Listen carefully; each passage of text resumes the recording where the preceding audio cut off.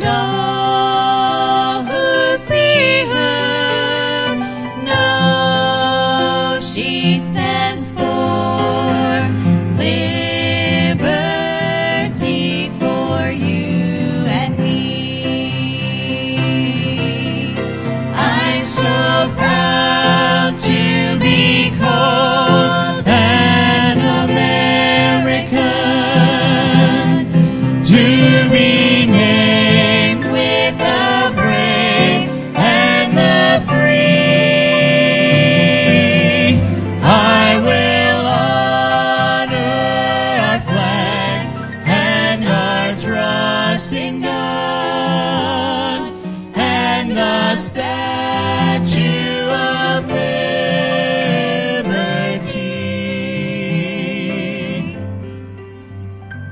On lonely Golgotha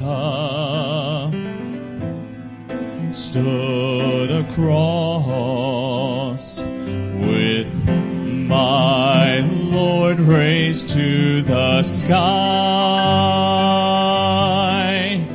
and all who kneel there live forever, as all the saved can testify.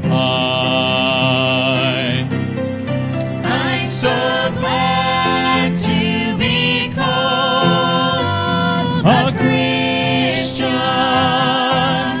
to be named with the ransom and whole, as the statue liberates the citizen, so the cross liberates the soul. Oh, the cross is my statue of liberty. It was there that my soul was set free. Unashamed, I'll proclaim that a rugged cross is my statue of liberty.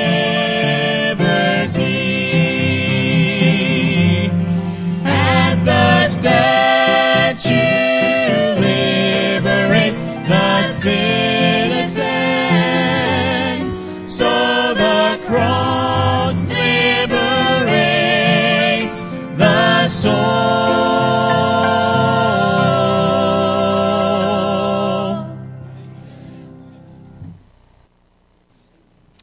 Well, amen. Aren't you glad your soul's been liberated if you've put your faith in Christ? Amen. That's good. I hope you're excited about that today. I know we've had a long weekend probably. You've been very busy and probably cooked out and worked out and ate too much. It's time to get alive now. It's preaching time, amen? That's important. Some of you, boy, I tell you what, you got to get fired up now. Brother Houston is a evangelist, and I've met Brother Houston a number of years ago at football camp, as Brother Kavanaugh was saying, and that's the first time I met him as well. He also coached. Caleb was on his team one year, and they won the Super Bowl that year. That was a highlight in my son's life, and at the time it was a highlight in mine, I think. Living vicariously through my children there. But anyway, I never won a Super Bowl, and he did, so I was a little bit upset with him. But I learned to live with it. But nonetheless, Brother Houston was the head coach there and did a great job with the boys there.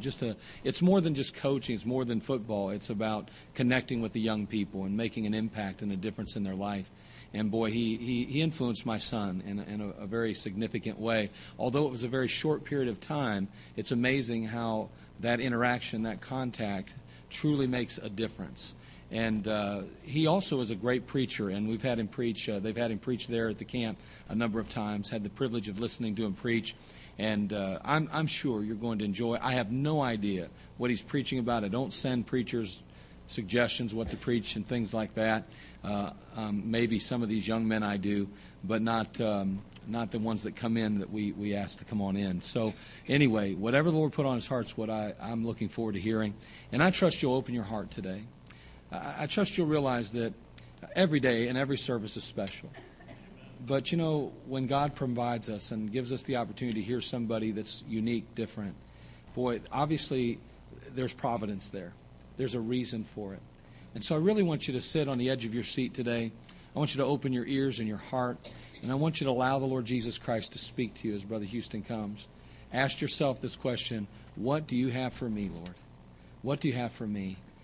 And like Samuel said, speak, Lord, for thy servant heareth. Brother Houston, won't you come, please?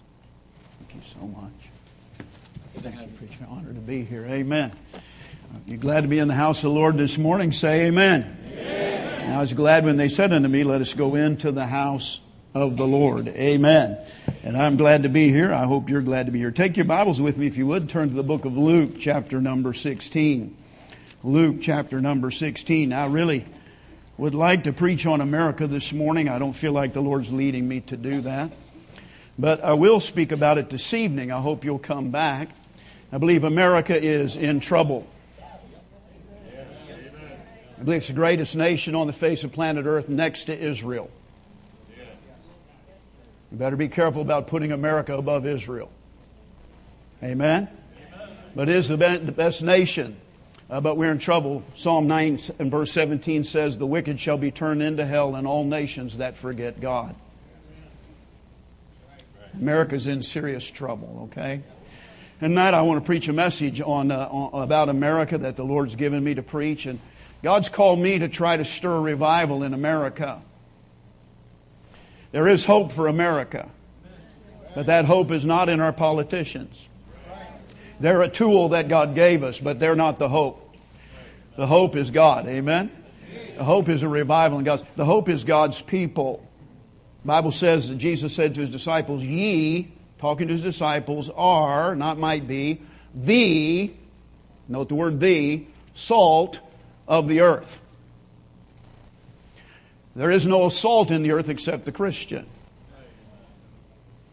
He didn't say you're the salt of your church. He didn't say you're the salt of your Christian school.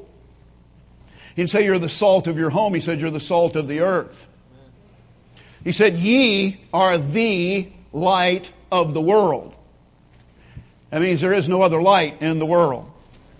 See, those lost politicians don't have a clue what to do. The lost school teacher has no idea what to do. The lost social worker and government worker and lost college professor doesn't have an idea what to do to help this country. They're shooting in the dark because they don't have the truths of the Word of God.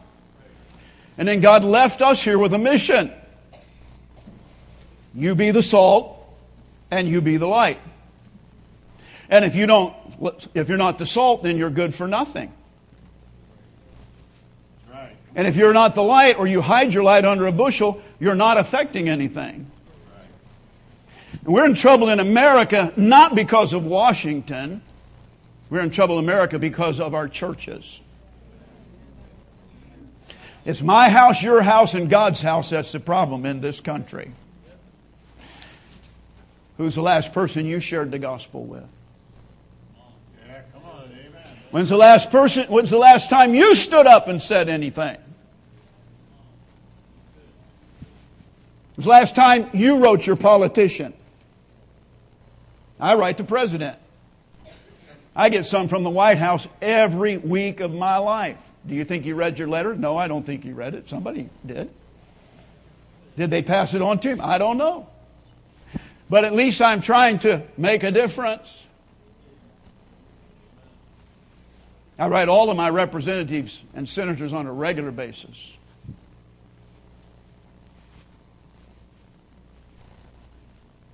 If we'd have stood up, we wouldn't be where we're at. I tell you, my grandfather's generation allowed liquor to flow free in this country. Prohibition was working. My father's generation allowed them to take prayer and Bible out of the school. My generation allowed them to start aborting millions of babies, 1973. And this generation's allowing them to sanction homosexual marriages. And you think God's going to bless that? How can He bless that? But there's hope. Brother Kavanaugh said it. I want to come out of my seat and go, glory to God, hallelujah. We are not in the darkest days. We still have hope. The opportunity is still there, because when the judgment of God starts falling, you will know it. It will be very obvious that with Israel, their armies quit winning their battles. They began to put all their money in bags that had holes. God's given us a space of grace, folks. A little more time. I don't know what we're going to do with it, Brother O'Donnell, and I'm concerned about what we're going to do with it. There's good churches like this that can have the greatest impact upon this nation if we'll get stirred up and have revival. Amen? So I want you to come back tonight. That's a little bit of an intro into what we'll do tonight. But tonight, Lord willing, I'm going to show you. Now, He may change my mind this afternoon, so okay? So if I come in and don't preach it, I can't tell you. I don't run things here. I try to obey the Lord. But, if Lord willing, I'm going to show you where America was prophesied in the Bible. It's in the book. Our Savior prophesied us. It's in there. It goes all the way back to Genesis. Right after the flood.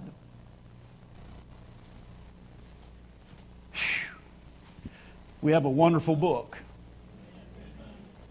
God said He'd never do anything without letting us know it first. He's a God who declares the end from the beginning. Not the end at the end, but from the beginning He told us what would happen in the end. Amen. We should never be taken by surprise by anything that happens, because we have the eternal, inerrant, infallible Word of God. Amen? Hey, and we're on the winning side. Amen? No matter what happens. Amen. Praise the Lord. Well, I'm glad to be here. I hope you'll pray for me. 2 years ago, I was diagnosed with lymphoma cancer, non-Hodgkin's lymphoma. And God is good. Amen? I'm excited about it. Never been happier in my life. We decided to treat it naturally and holistically with diet, supplements, and herbs. And I feel great on the trail. And if I beat cancer, I'm a winner in that area. And if I don't beat cancer, I'm a real winner, because I'm going to heaven. Amen? And so, in everything, give thanks. Amen? God would sure like to see His people happy and rejoicing about the wonderful blessings He's given us. Amen? Amen. And nothing happened that God didn't know, so the price of gas didn't surprise God one bit. Amen. Luke chapter 16, if you would, this morning. Luke chapter 16. And Pastor, what time do you normally let out? Right at noon? No, about quarter after. All right, quarter after. All right, we'll get her done. Let's stand for the reading of God's Word in Luke chapter number 16. A very, very familiar portion of Scripture if you've been saved very long. Perhaps one of the most important passages of Scripture in all of the Bible, though all of it is important. But this passage of Scripture, our Savior is speaking. Here He's telling us a story.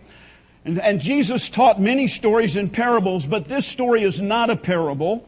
The reason this is not a parable, because in this story He gives us a man's name. Anytime that Jesus uses a name, He is not talking about fictitious characters. He is talking about a true person. Amen. Here we see it in Luke chapter 16, verse 19. It says, "There was a certain rich man, which was clothed in purple and fine linen, and fared sumptuously every day.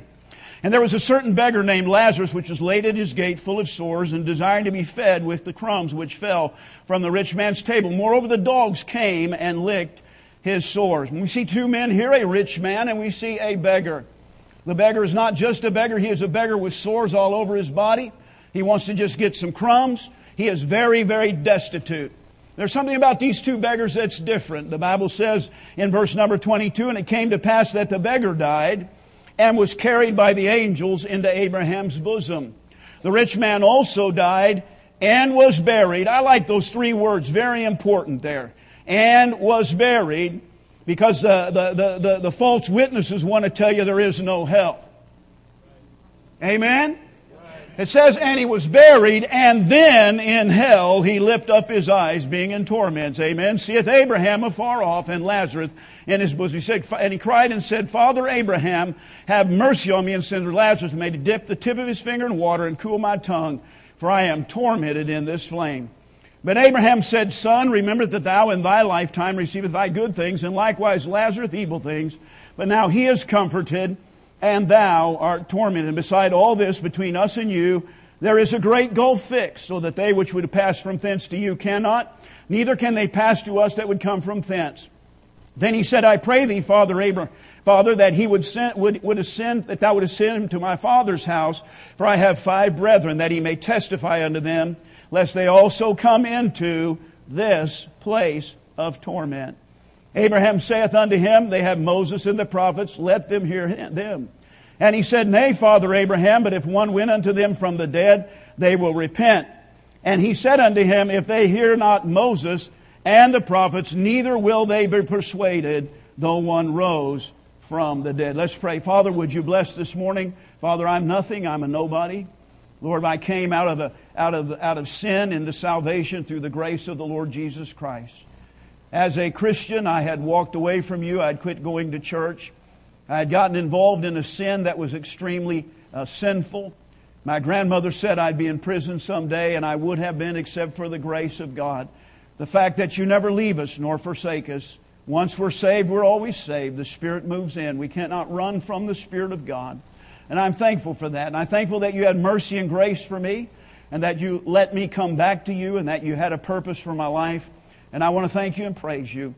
And Father, if there's anyone here today that is not saved, if there's anyone here that is lost and knows they're lost, and I pray that today be the day of their salvation. Father, if there's one here today that maybe does not know they're lost today, they'll understand they're lost. And then, Father, there may be some here today who may have a belief that they're saved, but they're not saved. I don't believe in preaching doubt, but Father, many times we have professions without possessions. And so speak to those hearts. And Father, please save souls if you would, and then stir and challenge us as Christians.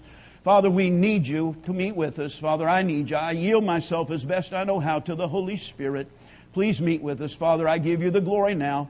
Lord, if anything bad happens, I'll take the blame.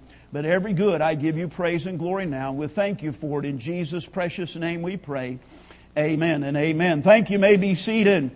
Important that Jesus tells the story here of the rich man who died and went to hell, and Lazarus who died and was taken by the angels into Abraham's bosom.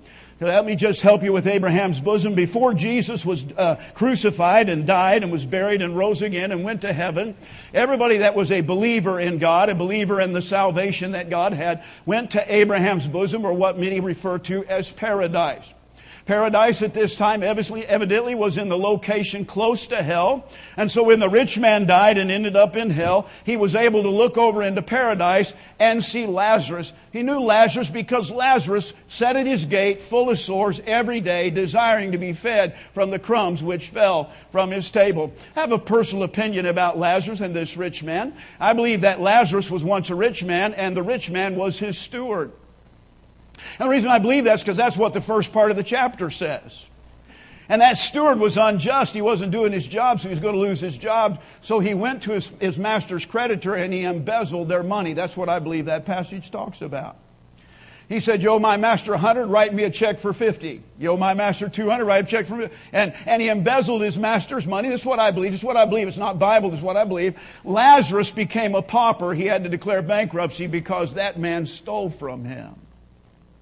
And so I don't think it's an accident that every day Lazarus went to that gate, because I believe every day Lazarus went to that gate, he wanted to remind that rich man of what he'd done to him. That would make you understand how sinful you are, wouldn't it?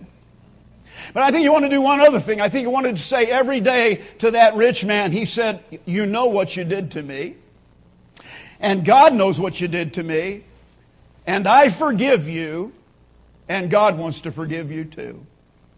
I believe every day of that rich man's life, he was made aware of his sinful condition. He was made aware of what he had done. And then he was told this blessed story that God forgives sinners. Amen. That God saves sinners from sin. And when they died, I believe that rich man, when he ended up in hell, he realized that he ended up in hell stepping over the testimony, the love of a man whom he had done wrong. Amen? That'd be a pretty powerful witness and testimony there. Now, you don't have to agree with that, but that's what I believe happened. Amen?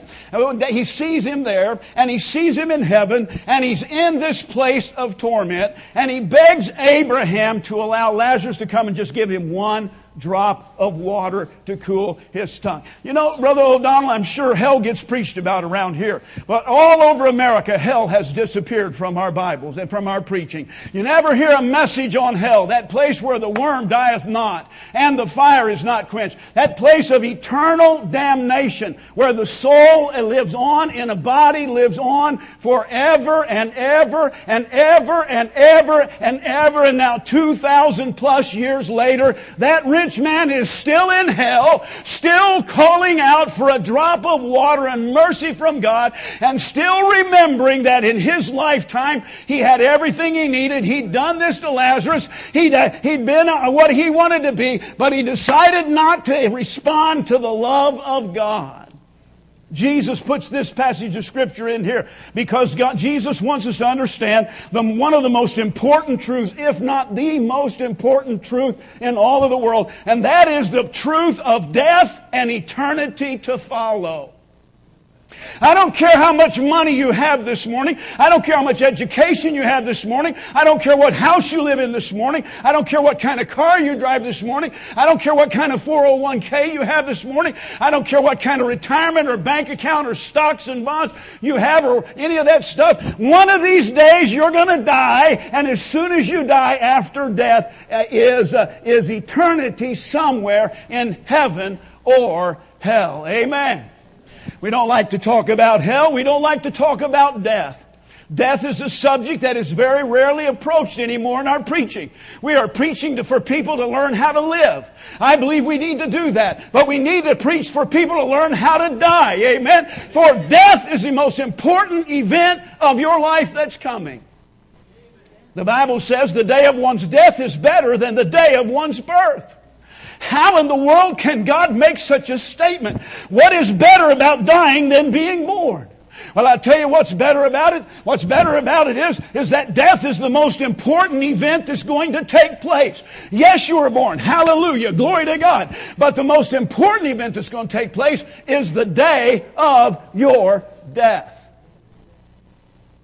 We don't like to think about it, but the truth of the matter is that we're all facing death. May I say to you that death is an inescapable event?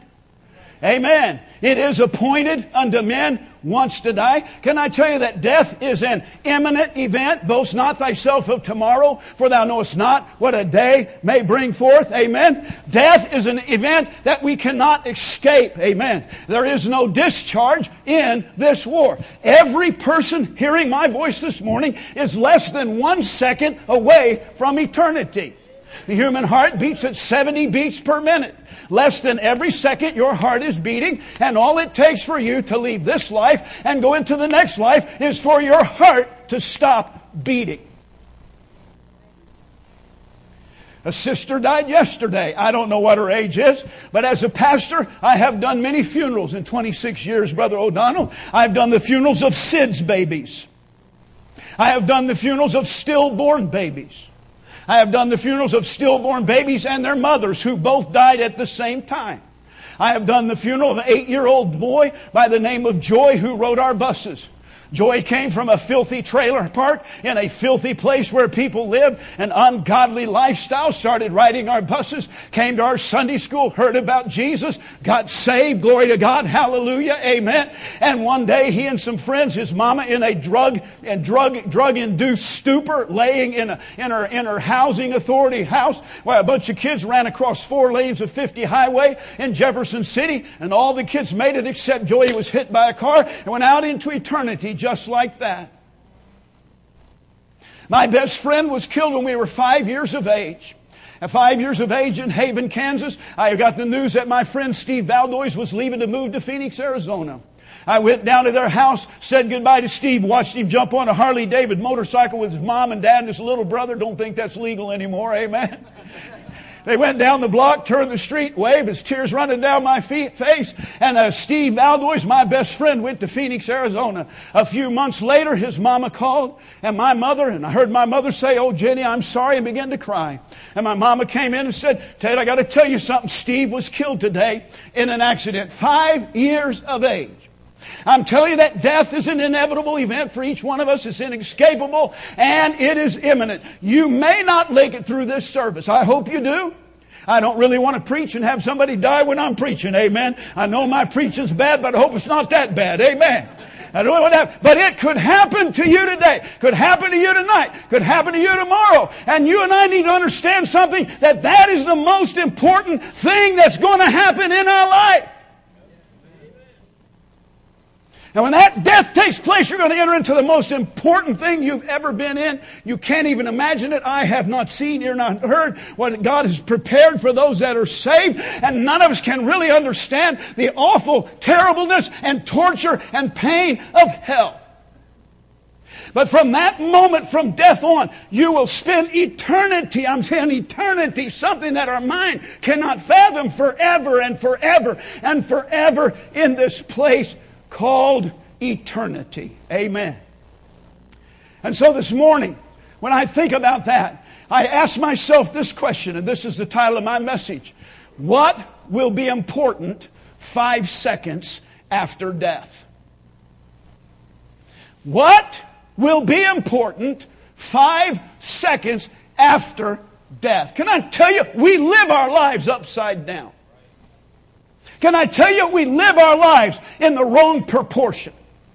Can I tell you that our focus and our priority is totally wrong? And it's totally wrong according to thus saith the Word of God. God did not say, seek. He did not say, lay up for yourselves treasures on earth. He said exactly the opposite.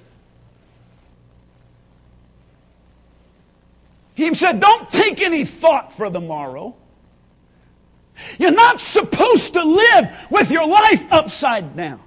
My daddy says that he's built backwards. He says my nose runs and my feet smell. Amen. And I'm not trying to be mean, but most of us sitting in this church this morning, including this preacher that's preaching, we are backwards. We're upside down. We have made the unimportant the most important. And we've made the most important so unimportant. When we die, it ain't going to matter how much money we make. 5 seconds after I die, I won't care how many cars I had. And I love cars. If you're a true man, you love cars. If you don't love cars, stay away from me. Amen. True men love cars. And true men love muscle cars. Amen. I had a 67 Firebird. Jacked up in the back end. Krager spoke tires. Amen. White raised letter tires. 8-track tape player. 4 on the floor. Boy, get that squeal in all those gears. Amen. I love cars. It won't matter a hill of beans what kind of car I had 5 seconds after I died. I played football in high school. I played football in college. I was a public high school football coach when the Lord called me to preach. And boy, I tell you what, I got some things in my office that are there, reminders of how good I was. Amen. And I love playing football, and I'm glad I played it. But 5 seconds after I die, it won't matter how many tackles I made. It won't matter how many interceptions I made. It won't matter how many yards I got. It won't matter what the scores were of our game. It won't matter how our season turned out. That will not be important.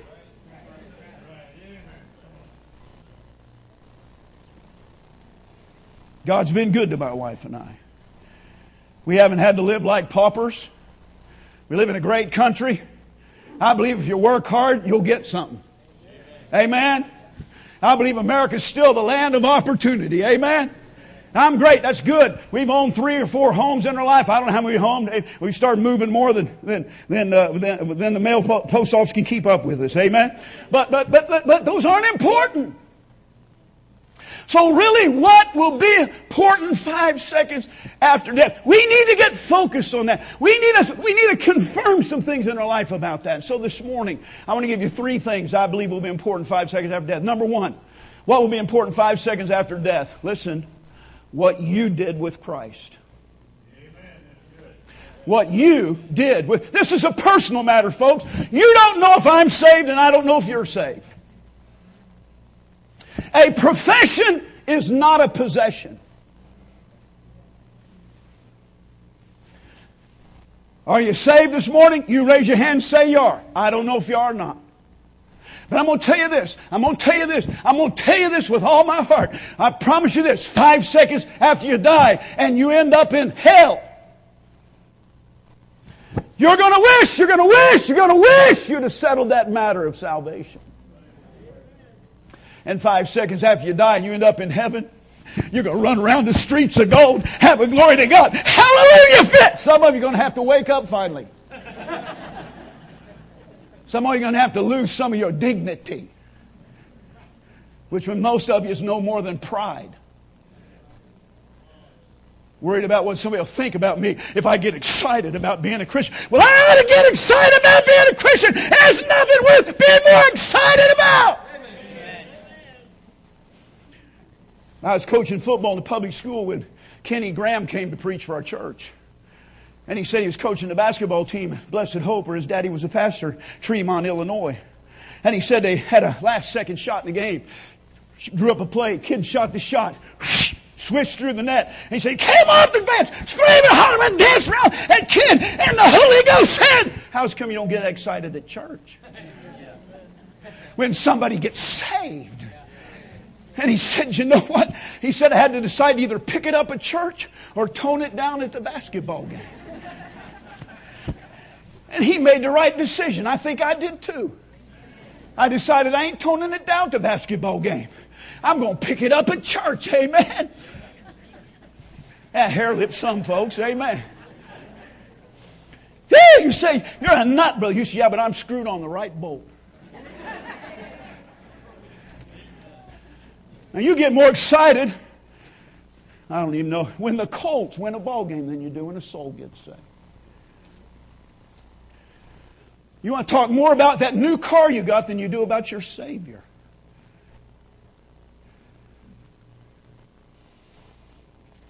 Well, it'll be important 5 seconds after I die. What you did with Christ. Listen to me. Look at me. Everybody look at me. Everybody in here is headed today, right now, to one place or the other. Heaven or hell. It ain't between me and you. It's between you and God. You know if you're saved. And you probably surely know if you're not saved. Especially because most of you are probably regular attenders here. Can I tell you, I wouldn't go to heaven on a hope so. I wouldn't go to heaven on a prayer prayed that didn't have a belief with it.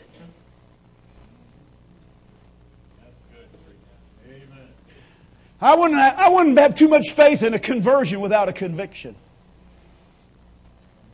Hey, you don't try Jesus like a McDonald's hamburger. Sounds good, I think I'll try it. No! They were pricked in their heart. They were brought under conviction by the Holy Ghost. That's His ministry, to convince the world of sin, righteousness, and judgment. You don't have to have the same testimony I have, because if we had to get saved the same way, we'd all have to hear, Paul, Paul, why persecutest thou me? It is hard for thee. But I'm going to tell you this, there has to be a time in your life when God dealt with you, that you're a sinner going to hell, and brought you to the place of understanding, I am lost. You didn't church membership and baptism. There are 4 things necessary to know you're saved. Number 1, you have the promises of God. Amen. Whosoever shall call on the name of the Lord shall be saved. Amen. That's true. Amen. Number two, there must be a place. There must be a place. If the pastor had everybody come up this morning, all right, we're going to all give a testimony where we got saved. Tell us about when you got saved. Do you have a testimony? Remember I talked about Steve Valdois leaving? When I heard that message, my mama said Steve died. I'd been in church 9 months before I was born. Amen? And I knew as a 5-year-old boy what sin was, and I knew I'd sin. I knew who Jesus was. I knew Jesus died for my sins. I knew that sin was going to send you to hell. I knew that if you accepted Jesus as your Savior, you're going to go to heaven.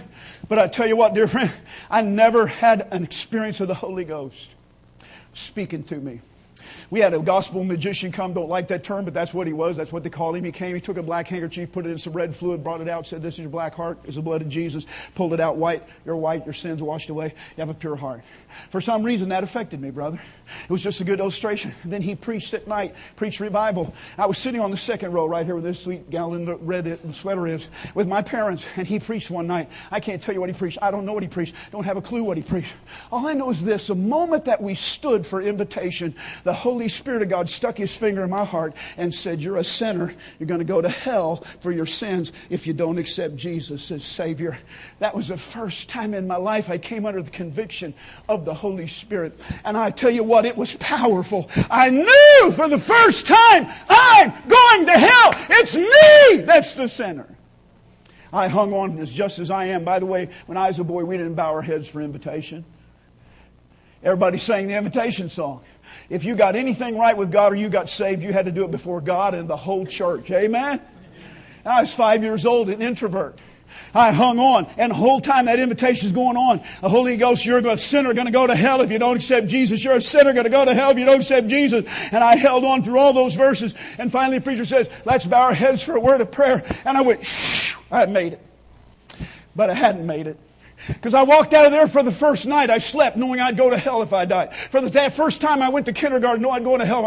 I came home that afternoon realizing as I'm playing there with my toys, I'm going to go to hell when I die. I didn't know you get saved at home, preacher. I wasn't biblically illiterate, amen. All I knew was I was under conviction. I want to get saved. I said to God, "If you'll get me back to church tonight, I will trust Christ as Savior." He got me back to church. My folks sat on the last row of the church. I'm mad at them. I've been mad at them ever since, amen. Amen. I couldn't walk 2 hours. How am I going to walk all the way down that church aisle? A preacher preached. I can't tell you what he preached. Don't know what he preached. All I know is this. When we had invitation, the Holy Spirit stuck His finger in my heart, said, "You're a sinner, going to go to hell if you don't accept Christ as Savior. And you promised if I got you back here tonight, you'd get saved." And I hung on to one verse of "Just I Am" and 2 verses "Just I Am." And finally I could take it no longer, preacher. And finally I did 3 things all at once. I let go of the pew, stepped out in the aisle, and said, "Okay." And you know what happened? I got saved right back there. Amen. I got saved. I walked down the aisle and told them I need to get saved. And they took me in a side room, went through a bunch of verses. I don't remember what they were. And I prayed a prayer. I don't know what I prayed. But I know this, that I made my decision to receive Jesus right back there. And I got born again. A real salvation when the Holy Ghost took me from conviction and condemnation to peace and knowing I was saved. Amen. Where's your place? No place, no salvation. Number 3, when you get saved, there's a person. The Bible says that when you get saved, the Spirit of God moves in. Your body becomes a temple. The Bible says, "Any man have not the Spirit of Christ, he's none of His." The Bible then goes on to say the Spirit bears witness with our spirit that we are the sons of God. How does that work, Brother Houston? The moment I got saved, the Holy Ghost moved in my heart.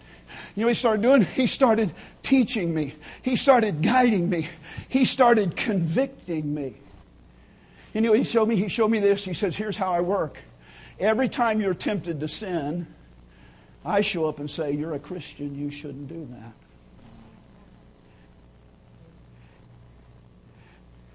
Not one time when I was tempted to sin did the Holy Spirit not remind me who I belong to.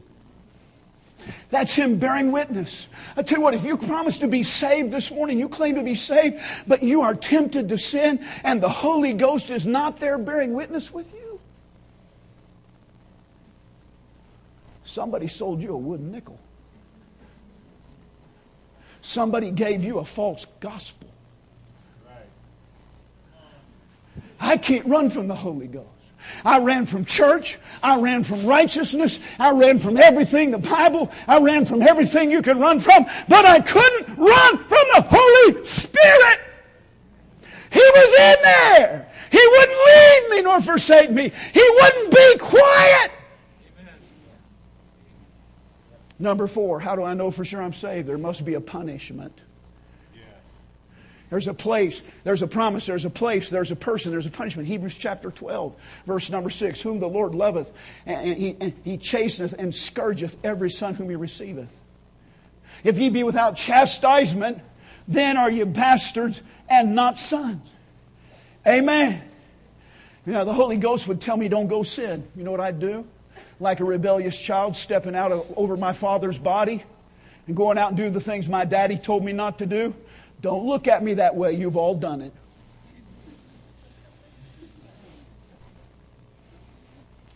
When I got done with my sin, because there's pleasure in sin for a season and you enjoy it. When I got done and I'd let off all my buddies and let off that girlfriend and I'd get in my car and drive those few miles to Haven, Kansas when it's just me and the Holy Ghost of God, God would begin to whoop me. His greatest tool of whipping is called guilt. And I mean, I would get to feeling so guilty for what I did.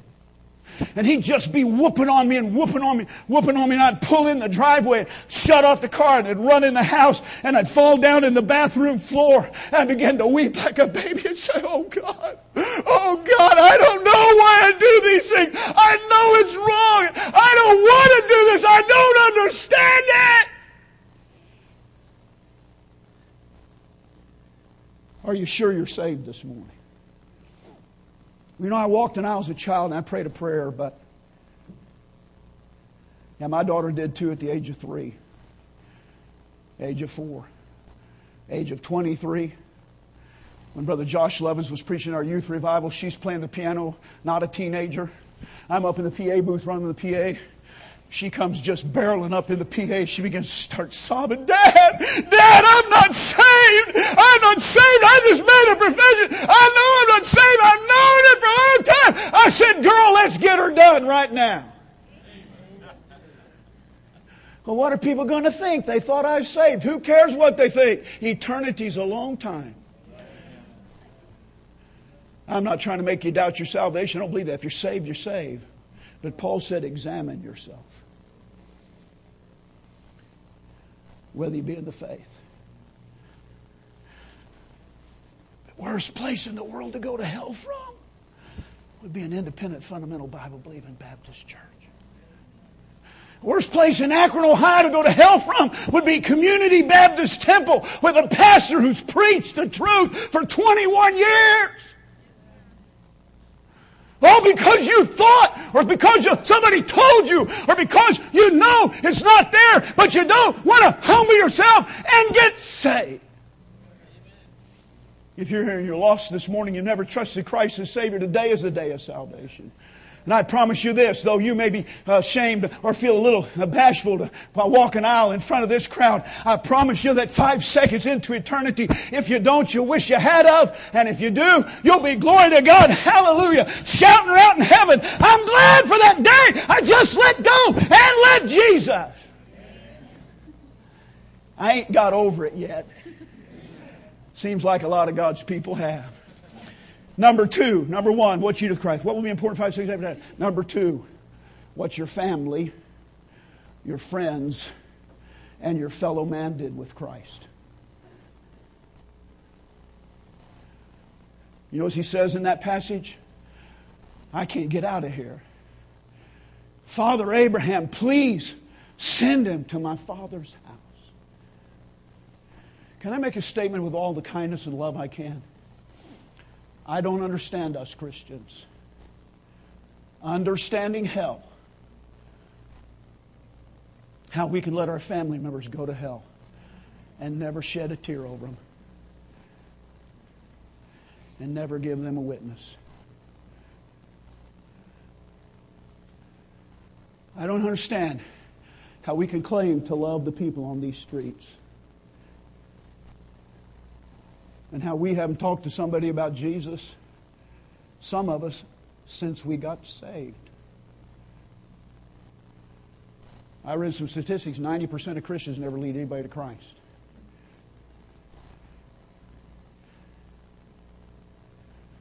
My wife was raised in a church that was all works. When I met her in college, I was already out of church. I'd been about 10, 15 years in a really bad sin.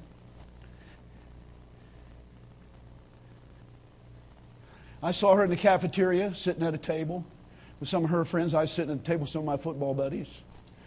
I saw this beautiful young lady, and I smiled and waved at her. And she dove under the table. And you can understand, because of how handsome I am, that was a response. And I said, I think I'm in love. Love at first sight. Honest truth, happened. So I got to meet her. I worked it out, so a friend of mine introduced us. I got to meet her. We went out on our dates. We were poor as Job's turkey. We'd get one shake, and we'd get 2 straws, and we'd sip. You know, she sipped most because she sipped so fast. Amen. You heard that, Job. Amen. And the second night that we went out on a date, walking and talking, we got to the dorm where she lived. And I said to her, Julie, can I ask you a question? She said, sure, what is? I said, if you died tonight, are you 100% sure you're going to heaven? Oh, look, I'm backslid. I'm out of church. Boy, there'll be something inside the heart of every Christian that looks at their family and their friends and their fellow man and says, I can't bear to see them in hell. Paul said, my heart bears witness. I can worship myself accursed. Julie's family was lost.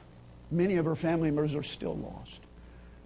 For 39 years now, I have prayed every day for those family members of hers that are still lost. I prayed for them yesterday. I'll pray for them again today. I have wept tears. They that sow in tears shall reap in joy. How can you claim to be saved and love people, and you're more concerned about your car and about your house and about your pleasure and your recreation than you are the fact that people are dying and going to hell, and some of them are your own brothers and sisters?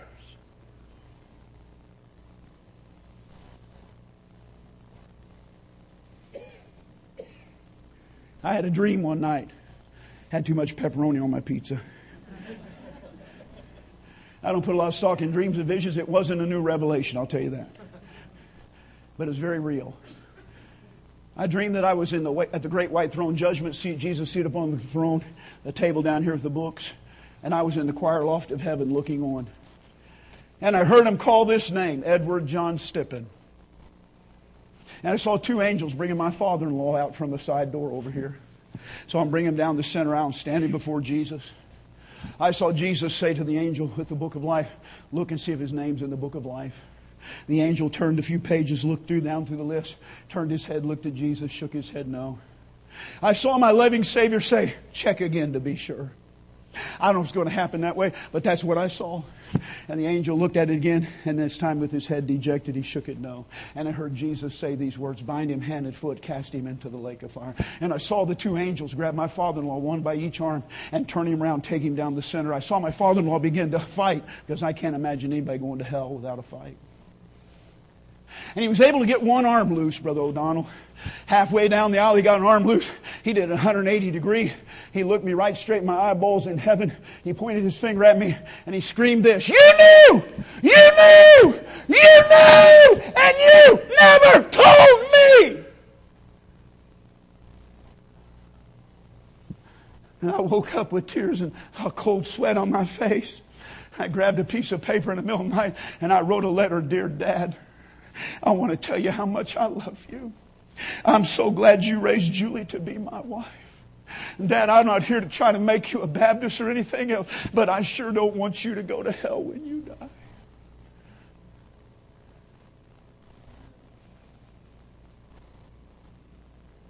Might not seem too important right now. I'm going to tell you what, 5 seconds after you and I die, and we look down in hell, and we get to see for the first time the reality of what our family and our friends and our fellow men are dealing with. we're going to wish when we were living that would have been important. Number one, what you did with Christ. Number two, what your family, friends, and fellow man did with Christ. Number three, what will be important 5 seconds after you die. Let me propose this. What you did for Christ. Can I get an amen there? Turn with me to Luke chapter 12. Turn with me to Luke chapter number 12. Luke chapter number 12. Look with me at verse 16.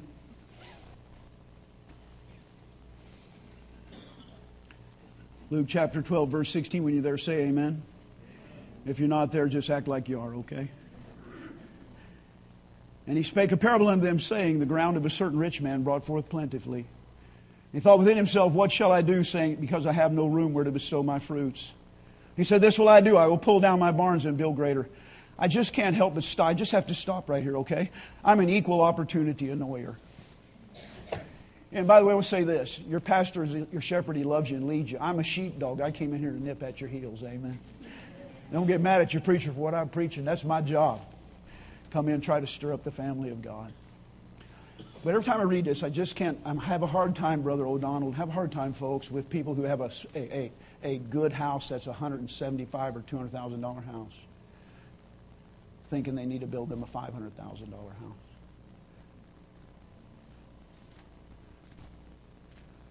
How many beds can you sleep in at one time? Look, I'm not trying to be mean. I'm just telling you, folks, the devil has sold us a lie. I've got so much, I'm going to pull down my barns and I'm going to build something bigger. I need bigger. I need better. What do you really need? Be honest with me, what do you really need? Having food and raiment, let us therewith be content. It ain't about need, it's about greed. And it's about having our priorities wrong. It's about forgetting that there's a day coming when all of this is going to stay here. And you know what? I'm telling you what doesn't count in heaven. Lay not up for yourselves treasures on earth where the moth doth corrupt. This doesn't count in heaven. I get my suits at Goodwill. Thank God for Goodwill, amen. I don't know what I'm wearing today. I'm wearing a Hager Black Label. Woo! I am styling. I am chic today, amen. I know all about it. I got clothes in my closet I haven't met for 3 years. But I still can't pass a Goodwill store. What else doesn't have? If the rust can corrupt it? I drove today in 2005 Chevy Uplander. That's not impressive. You may have drove up in a Porsche. I didn't see any out there, so that's why I use that. But I don't care whatever it is you're driving, it counts for nothing in heaven. Yes, amen. If the thief can steal it, naked came out of my mother's womb, and naked shall I return. Everything God's given me is a blessing from God, and I'm supposed to use it for His glory and His good. And there's nothing wrong with being rich, but we have become a nation of rich-minded people.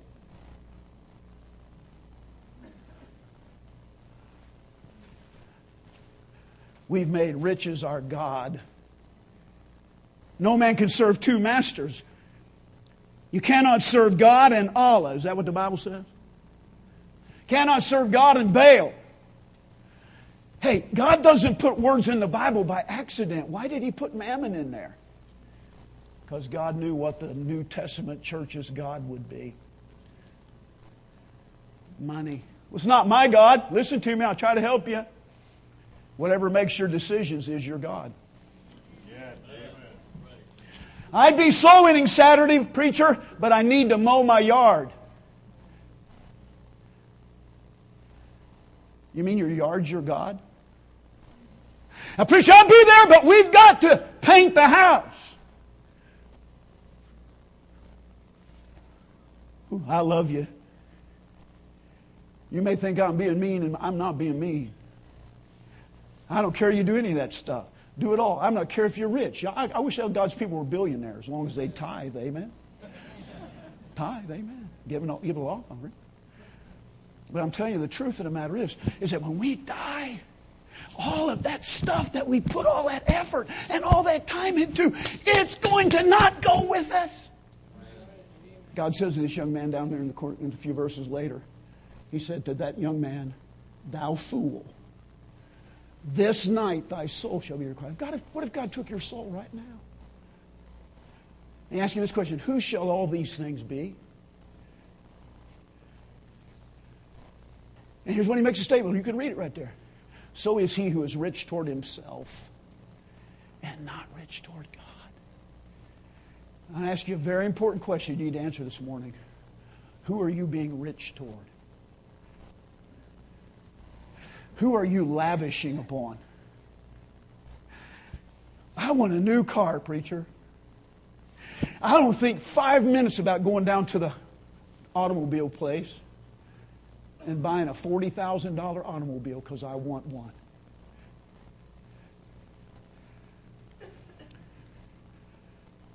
But boy, I tell you what, that church giving, man, they just always want. Who